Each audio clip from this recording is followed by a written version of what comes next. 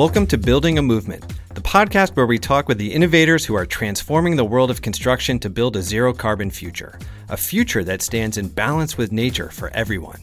I'm your host, Josh Dorfman, and today we're joined by Eric Corey Fried, an accomplished American architect, speaker, and designer of regenerative buildings at Canon Design, one of the top 10 largest and most impactful architecture firms in America.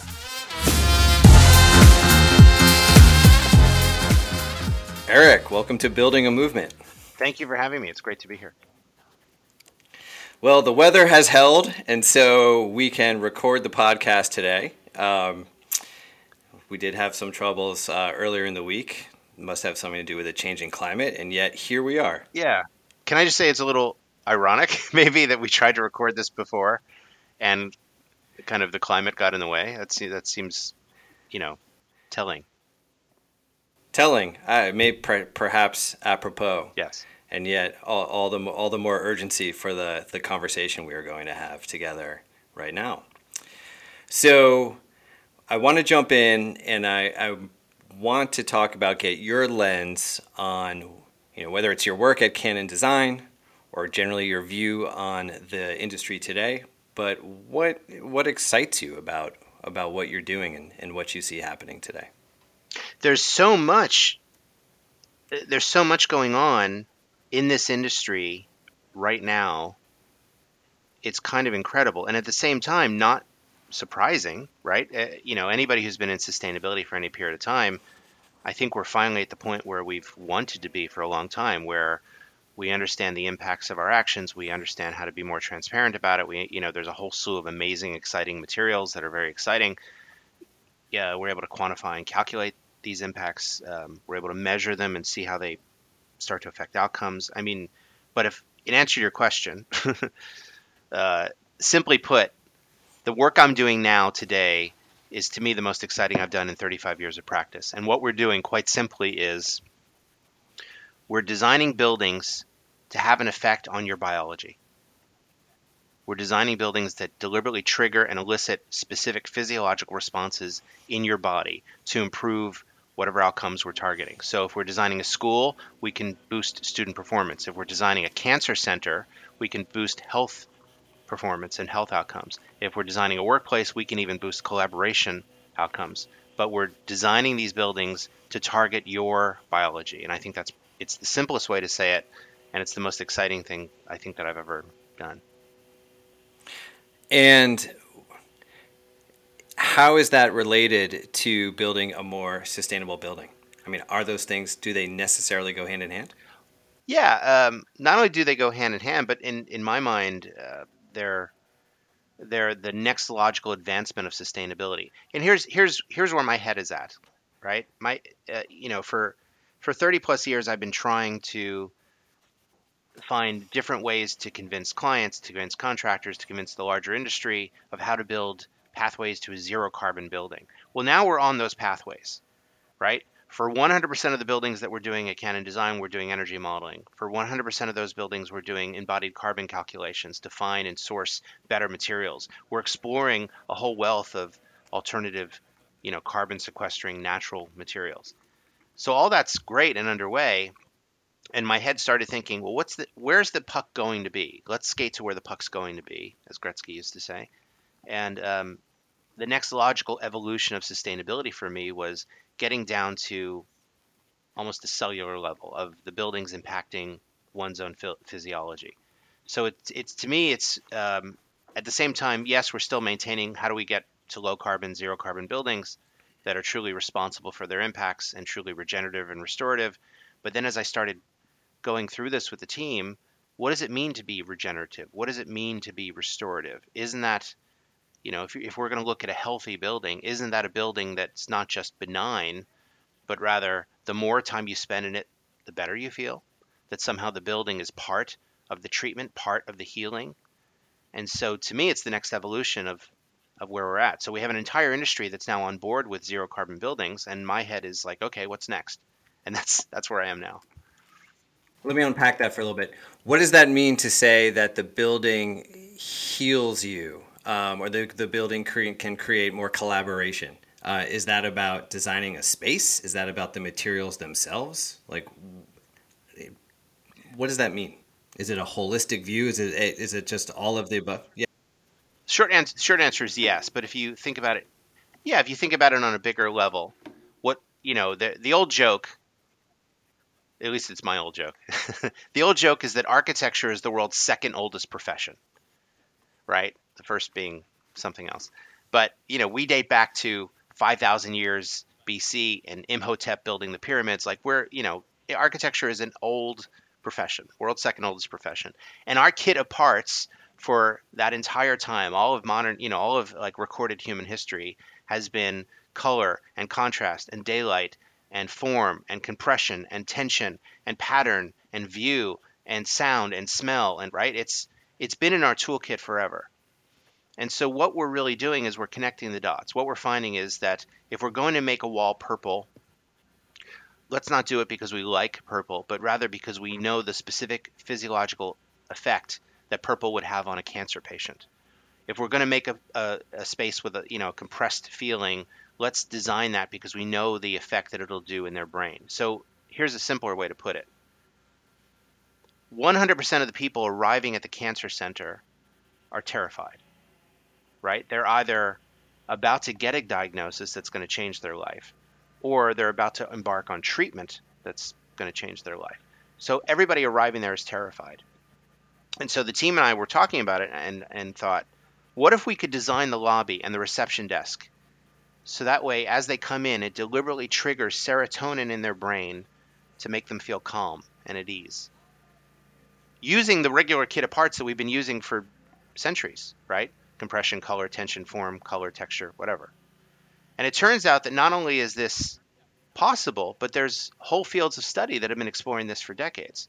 And so what I'm doing is I'm connecting the threads between what's called neuroarchitecture, evidence-based design, sustainability, zero carbon design, materiality. I'm kind of just weaving a thread through all of them to present this idea of a much larger building. It's on the one hand very, very advanced sounding, but in my mind also really quite obvious and simple if you think about it. We feel things in buildings. We do it all the time.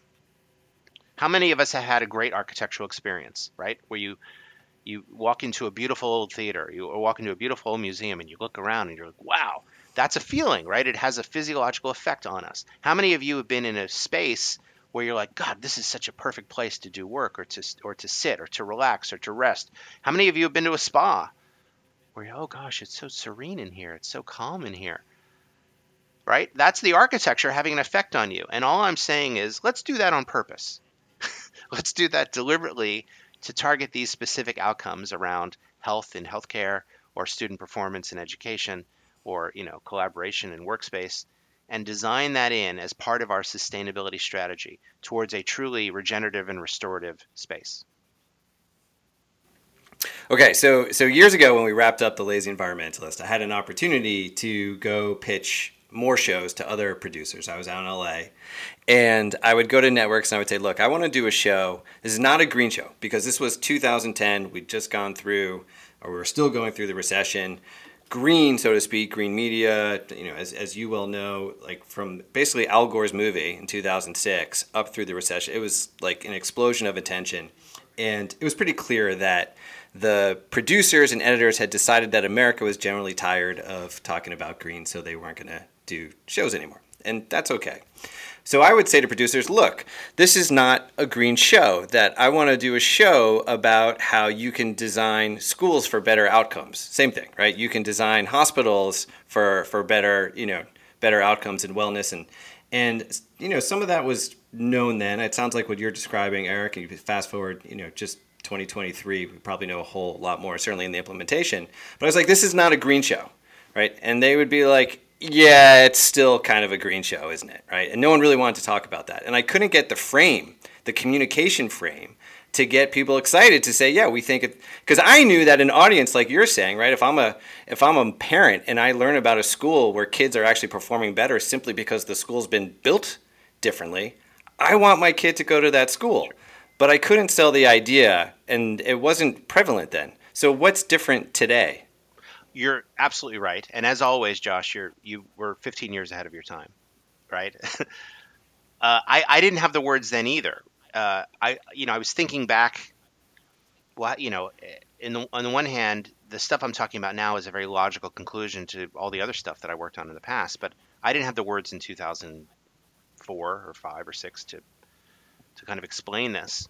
But what I did have was this foundation of, I remember I would sit in meetings with clients, and it started with, we'd lay out kind of the materials, and let's say we're doing their kitchen or whatever, and I'd lay out these materials, and I'd be sitting there in meetings thinking, please don't pick that one, please don't pick that one, like please don't pick the toxic, icky material, and I had an epiphany of like, why am I even showing it to them? Because it's what they expected, or because they saw it at some showroom or at Home Depot or something, and they mentioned it. Like, isn't my job to push back on them? And I realized that my duty as an architect, and architects are licensed the same way attorneys and doctors are, that my duty was to make bold recommendations to them. So the first epiphany that I had, and this is back in probably 2003, was I'm not even going to show them the toxic materials anymore, because I just felt like such a schmuck just sitting there.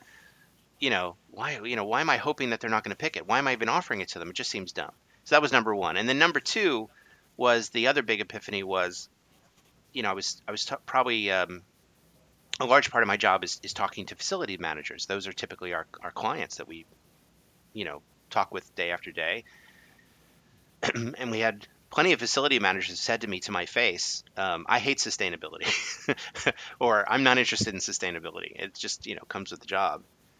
And my reaction is always, yeah, me too, man. Like I'm trying to find common ground with them. And Yeah. then I realized it's not my place to sell them on sustainability.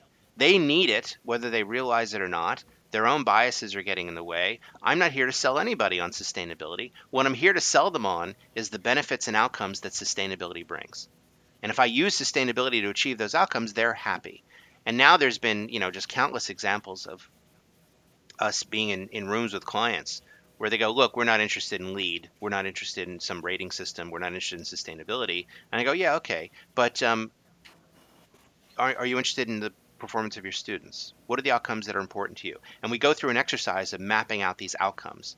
And I call it an outcomes based approach to sustainability. And it's been kind of the biggest, I think, mindset shift that we've had at our firm in terms of how we talk about sustainability, how we talk about our role in terms of it, how we kind of address it to every client. Because in my mind, every single client needs this approach. So that's why we do it on every single project, right? An outcomes based approach means tell me the outcomes that are important to you, the killer metrics that would completely make your life better or easier. And then we'll use sustainability to design to those outcomes. But again, I didn't have the words 20 years ago that, or the clarity of it that I think I have now. Understood. And so in that interaction with your clients, this is uh, really interesting to me. When you're talking about, okay, let's talk about these outcomes, do you at that point, like, does it, are you messaging around sustainability, or are you just saying, great, let's go put together, let's work up some documents here, and let's put together a blueprint? Like, is there a point in time where someone actually has to say, all right, fine, do the sustainability thing, Eric? Or are you just like, it's embedded, you don't worry about it? Or, I mean, do you need explicit buy-in? Or is that part of your kind of the educational role, or the client facing role that you play? I mean, they know you're the sustainability guy when you Right. walk Yeah. in the room, right? So there's like, they're inclined to, like, not like you when you walk in, or maybe love you, one or the other. But they're not going to be indifferent to you, right? Just from the get go. But how does that unfold? What's that journey like to bring a client to yes? I think that's something that is probably really helpful for us to Oh, understand. okay. Well, so uh, yeah, I'm sustainability guy, and the meeting's usually called the sustainability workshop. So they see this thing appear on their calendar, right? So they know it's coming. But I think they're often surprised when I go in and I start talking about um, what's important to you, what are your priorities, what are your preferences. We go through a series of exercises where I'll show them a series of outcomes, and they'll have the screen will have these dials, and then right there in the workshop I'll have them set the dials to what's important. So if it's a healthcare system, staff retention or infection control or improving patient recovery times or um, sometimes it's maintenance issues, right? We'll map out these kind of outcomes in advance and I'll have them kind of set the dials and then we'll talk about it. And I'm not there to just beat them over the head with sustainability stuff. And then when they say, well, how are you going to do that? Well, we're going to do it with daylighting. We're going to do it with natural materials. We're going to do it with access to views. We're going to really look at acoustics and sound. We're going to play with color. We're going to play with texture. I'm going to use biophilic design. Like we're going to use everything in our toolkit, all the arrows in our quiver, so to speak, to do that. And the response is usually one of three. Either, initially it's either we hate sustainability, we don't like LEED, go away, or two, well, we were told we have to do this LEED rating system, you know, it's just a checkbox, just make it happen. Or three, and this is the more exciting one, we have very advanced sustainability goals as an organization. How can this project help us get there? What I've realized is 100% of our clients have some form of sustainability goal. They might not realize it, but they do. It's usually on their website, right? And it's everything from real bold science-based targets that are in alignment with what's going on in their industry to some sort of marketing gobbledygook that they threw on the website 10 years ago and they haven't looked at since, and everything in between. But they all have some goal. And so my job is really to say, look, it says on your website you want to be carbon neutral by 2040. How is this project going to help you get there? Let's talk about that. We were doing a project for, I probably shouldn't say the agency, but a federal agency, let's say. And there is a number of federal-based guidelines that the General Services Administration has around high-performance buildings. There's a number of executive orders that President Biden has signed towards this. So very first meeting, okay, here are the guidelines that we're told we have to follow. Here are the executive orders that our president signed. This building apparently has to be a net zero project. How can we help you get there? And usually their face is like, oh, we didn't realize that those were in effect. Like, okay, talk to us about it. But we're putting them on a journey. So I start with this kind of very large, what are the outcomes and priorities and things that are important to you, and then we get into the weeds of here's how sustainability is going to get you there. And I'm really just building on years and decades of studies showing that if I add natural daylight to a patient's room, it boosts recovery times. If I add views of nature to a classroom, it boosts student test performance, right? Tried and true studies that have been around for a long time. I'm just tying into them and kind of threading the needle into this is a pathway towards that outcome. Yeah, I think it's very exciting to me that there is more, for whatever reasons, and you laid out a number of them, whether it's forced receptivity or stated goals of some sort, or real commitment that this is the way There is that we are moving. There's always a psychology to it. Um,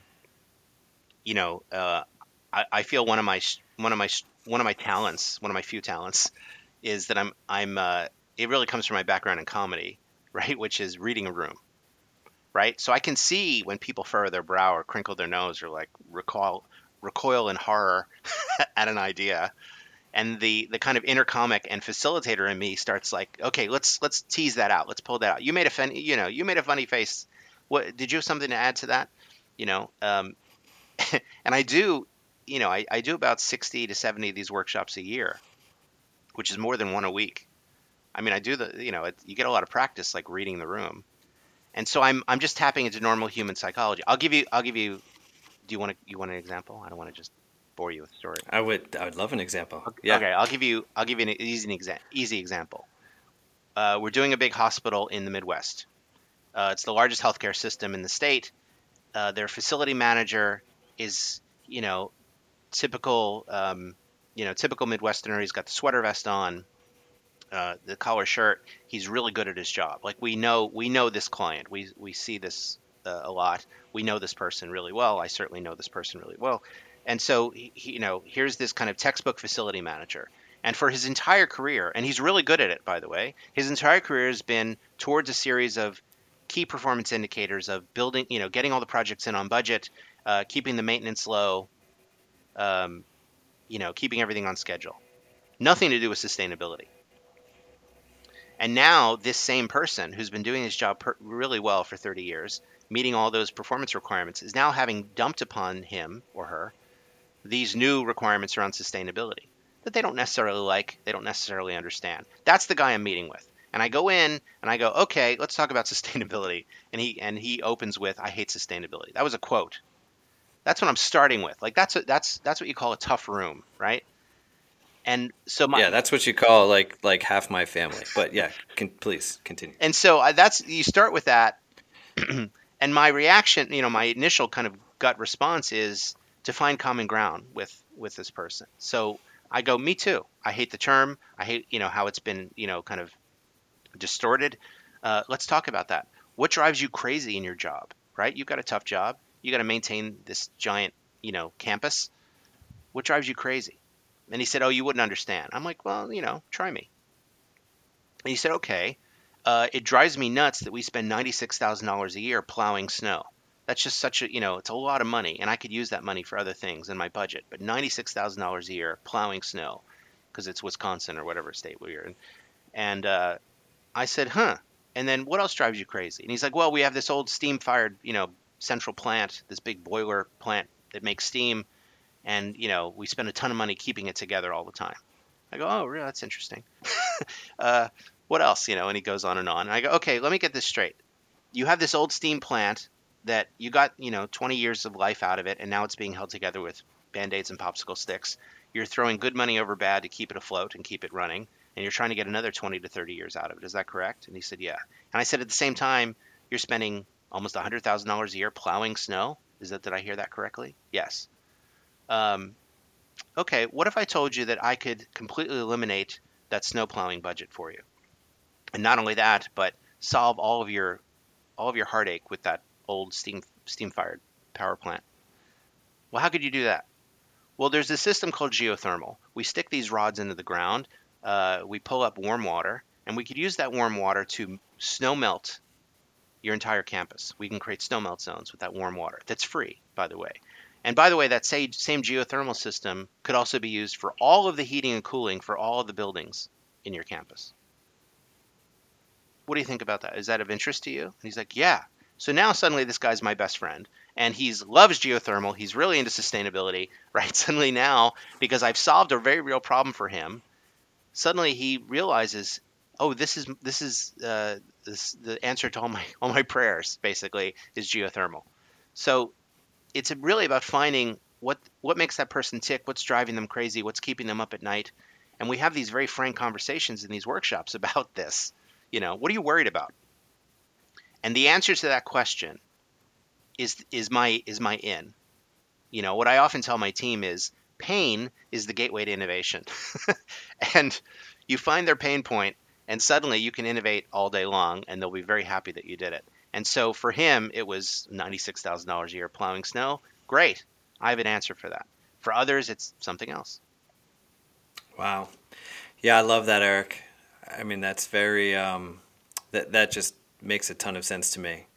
It reminds me of, you know, back when I had my original radio show and I wanted to do a show on like eco-friendly cars, pre-Tesla, pre everything. There was a Prius, and I didn't really want to talk about the Prius. And we found a drag car racer out in Portland, Oregon. This guy, Plasma Boy, John Whalen, who worked in a warehouse, and he had convinced an engineer to steal all the batteries or borrow the batteries out of a forklift, and they put him in the back of a tiny, tiny 1972 Datsun. And he's famous. Like, he would win like every race at the Portland, drag races. And so we got him on the show, and he was going off, and he's like, yeah, Josh, this was like amazing. You should have been there Friday night.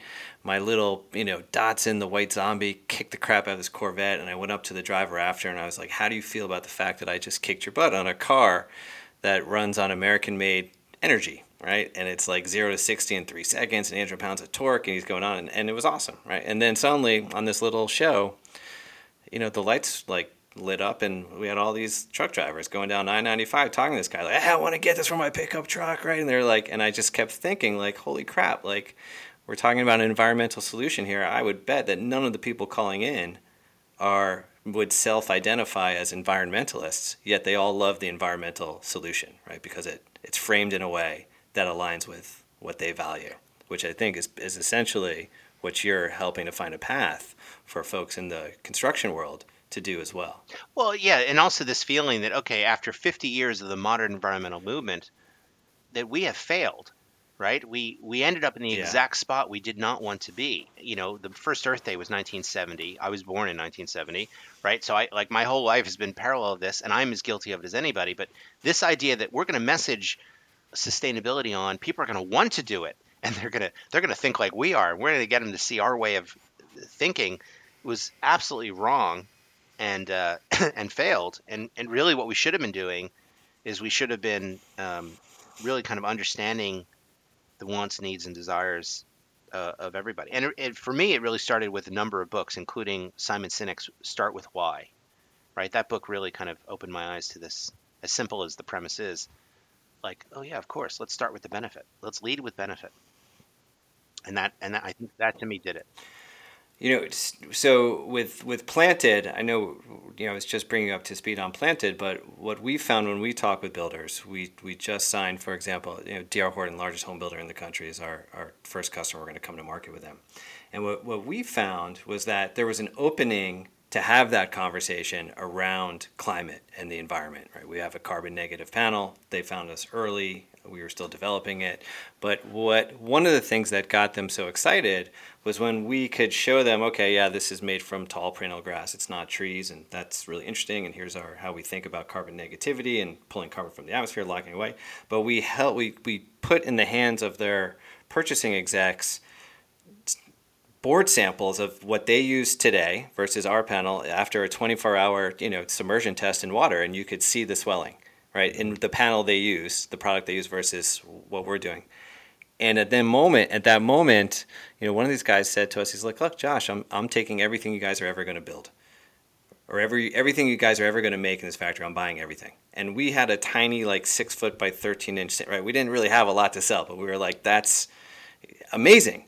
But it wasn't about sustainability opened the door, but that relationship has progressed and others progressed because we're trying to solve real problems for builders, not just try to solve our problem, right? We exist as a company because we want to pull carbon from the atmosphere and lock it away, but we're not asking a customer to meet us there, right? We need to deliver to a customer what's going to delight them and solve their pain. Right. Does that make sense? Absolutely. Not only that, back, the first half of my career was doing residential. And residential is a lot about psychology and being a marriage counselor mostly. And um, by the way, gay, straight doesn't matter. If you're designing a house for a couple, you're a marriage counselor. So there's that, and so much of it is, we'd have these gorgeous, material samples, especially for like a kitchen or bathroom. Uh, Materials that they come in contact with every day. That's why people have such a visceral reaction to their kitchen countertops because they're touching it every single day. And anything you're going to touch every day, you're going to take pretty seriously. And and I had materials. There's a company called Ice Stone, for example. They do these gorgeous countertops. They're made of recycled wine bottles and vodka bottles and things like that. Like a terrazzo, but with glass. So it's called Vitrazzo, and but it's called Ice Stone. And I would just set that in front of a client. I wouldn't even say anything, and they'd go, "Oh my God, what is this? This is gorgeous!" Like they would just fall in love with it because it's so beautiful. And then afterwards, I would say, "Oh, by the way, uh, it's 100% recycled, glass. And in fact, the reason the glass is blue is because it came from an Absolute vodka bottle." And then they love that. And I found this 1-2 punch of first they fall in love with the beautiful. They have an emotional reaction of like, me want that, and then Mm-hmm. they back it up with logic. And oh, by the way, every guest that comes over to their house, they'll tell that story of, see, the glass is blue because it used to be an Absolute vodka bottle. Like they love that story. And with your materials, it'd be the same thing, right? It's beautiful, it's durable, right? It meets all those requirements, but they want it because it's pretty. And then, oh, by the way, it's made from 100% renewable now. It makes we make decisions based on emotion, and then we back them up with logic. It's what we as humans tend to do. So I'm just feeding them that narrative in the right order, and I think you just did the same thing. Yeah. Yeah, no, that makes sense. Of course, then for us, that beautiful panel goes behind, it goes behind the drywall, and a customer's never going to see it. But that's our great, North Star marketing challenge, right? To get people to get a homeowner excited about something they can't even see. perhaps a conversation for another time. But yes, that is absolutely, certainly with builders. I think that frame, we've found that that's, I mean, that's what you and I go back a long way on this stuff, right? We wouldn't have started the company if we couldn't deliver that kind of message to a home builder, Right. and create that kind of value proposition. So let me ask you a couple of things, and it kind of goes back to, I think, where some of the conversation started, and it's been really exciting to dig into, the work that you're so passionate about. But one of the things you said when we started talking a little while ago, Eric, was that the world, so I'm going to paraphrase a little bit, but the world, or your clients or the construction world, has generally accepted the idea of, net zero, or well, maybe I would stop there, because you basically said, hey, everyone's doing net zero, let's go look at this next thing. And I know that you're always, pushing, and the excitement for you is like, not just what comes next, but what logic, where should we be going? But assess for me, if you would, the state of, and I know, we're talking about commercial construction perhaps differently than we might talk about residential, but what really is the state of net zero, and adopting that for new buildings? Well, that's pretty exciting. So let's just start with regulatory changes. State of California has already put on a pathway for all new residential buildings to be uh, their definition of net zero, which is some solar, some energy storage like a battery, and all pre-wired for solar. That's already on the books. It's already passed. It was passed, by the way, under Governor Schwarzenegger, a Republican, for the state of California. California is, of course, the sixth largest economy in the world. Its population is bigger than Canada, right? It's our most populous state. But I know people can dismiss it as, oh, those are Californians, they're weird. Okay, then let's look at Chicago with their new energy code, or New York with their what's called Local Law 97, which is a carbon budget for every building, or Boston with they have a law called BERDO, which is Building Energy Reduction Ordinance. We're seeing these ordinances pop up all over the place, regulatory requirements in code, because the code officials know very well that we need to get to this net zero future, and we can't do it unless we at least partially regulate it. That's why we've seen states like New York and Washington go full electrification, where they're saying we don't want fossil fuel infrastructure in our buildings anymore because it's just going to doom another generation to another 50 years of high emitting materials, buildings, right? So on the regulatory front, there's been a lot of exciting changes. That's number one. Number two is the stakeholder part. Exxon has been sued, I think, 4 times now by its own shareholders for not disclosing its own climate risk. PG&E lost a lawsuit in Northern California for starting wildfires that were exacerbated by climate change. We saw here in Portland, where I live, they just sued Warren Buffett's company, Pacific Corp, I think it's called, for starting the wildfires in 2021. Companies are now being held liable for not taking enough action in this. And so we see this as continuing. Then you have it on kind of the financial stakeholder side. The SEC, the Securities and Exchange Commission, is putting a proposal that all publicly traded companies are going to have to disclose their carbon footprint. They're going to be required. And if the publicly traded companies are doing it, that means the privately traded companies are going to start to do it to prepare. And even if they don't do it in the US, they're already requiring it in Europe. So across all of those buckets, code regulatory, stakeholder engagement, and financial regulatory, we've seen this push for you need to get to net zero as soon as possible. We can't wait till 2030 or 40 or 50. You need to be on a pathway to do it now. So that's been the tonal shift that we've seen just in the last 3 years. I mean, hell, we had projects that we started 3 years ago. We started designing them 3 years ago, right? There are 5 different hospitals I'm thinking of right now, and I won't name their names, where 3 years ago we did a design. I did a sustainability workshop. They said to me, go away, we're not interested in sustainability. And we said, well, we're doing this anyway, and found kind of the low-hanging fruit for them. It's now 3 years later, and the project's starting construction. And now they're saying, look, we know 3 years ago we told you to bug off, but suddenly now we're getting a lot of pressure from our board and our executive leadership team to embrace sustainability. What can we do on this project now that's in construction? What a mindset shift. What happened in 3 years that went from no, thank you, we're not interested, go away, to oh my God, quick, scramble and do everything you can? That's maybe the pandemic had part of it. But I also think that in that 3 years, people really started to feel firsthand the effects of climate change, and I think it kind of woke up everybody in a way that, as much as I'd like to think Al Gore's movie kind of woke up people, it didn't seem to stick, right? Not being able to go outside for 2 weeks because of wildfires will wake up people to climate change in a way that no amount of education can. Wow. Yeah, thank you for that summation. That's it's certainly very heartening to hear. Well, it's cool to get your perspective on what you have see happening in the market today and what's happened over the last few years.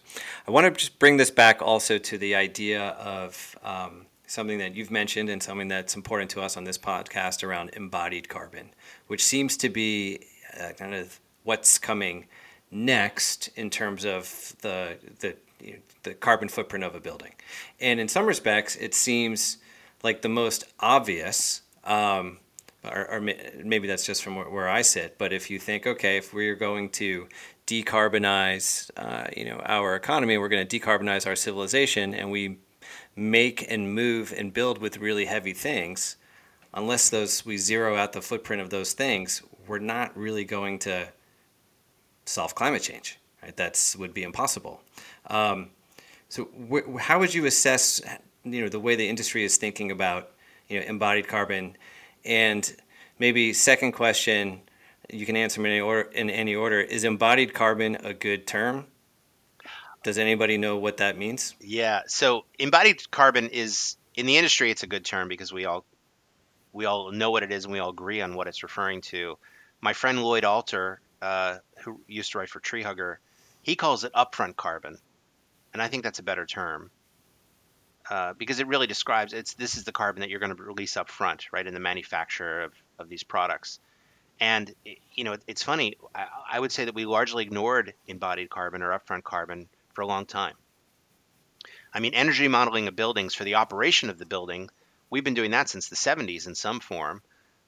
And now, basically we realized, wait a minute, that's only half the equation, right? The building the energy the building is going to consume when it's open is one thing. But what about all the emissions associated with building that thing? Especially the steel, the concrete, the aluminum, and the glass. Those four materials in particular are responsible for 85% of that upfront carbon, that embodied carbon, right? Kind of massive.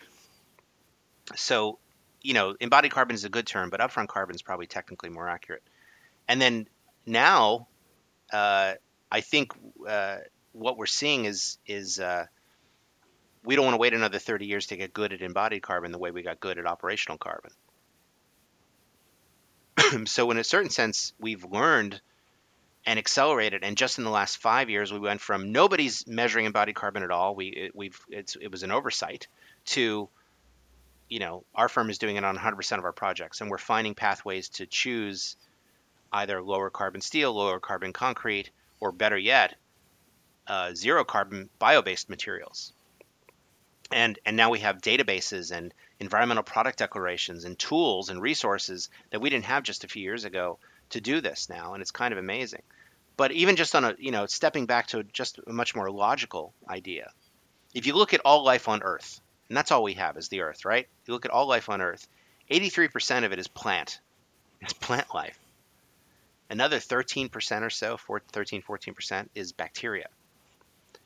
Animals are half of 1%. Like we're infinitesimally small on this big ball of life that we float around on. And so if you need to build a lot of buildings for animals, mostly humans, right? Do you build it out of this kind of dwindling resource called fossil fuels that we're running out of and is slowly polluting and killing us? Or maybe do you use the two most abundant materials on Earth, plants and bacteria, which we just have in abundance and we can keep growing? And so that alone makes me think, oh yeah, we need to be building out of bio-based things that we grow. We need to grow building materials. And I'm not just talking about trees, I'm talking about everything and anything. And then we need to, use these naturally carbon sequestering things to make bio-based panels, bio-based finishes, bio-based underlayments, bio-based sheathing, bio-based structure, bio-based everything. The bio-based is our future, and it almost has to be, because we're going to run out of ore, we're going to run out of Portland cement, we're going to run out of sand. if we keep building the way that we have been. Yeah, thank you for that. I think that's a good place for us to bring this conversation to a close. Thank you for sharing your insights with us and with me today. I thoroughly enjoyed getting a chance to talk with you and hear about the amazing work you're doing, and your perspective on all of it, which I deeply appreciate. Where can people find more information about you? Of course, we'll link to it, but where do you want to call people or direct our listeners? You're so nice.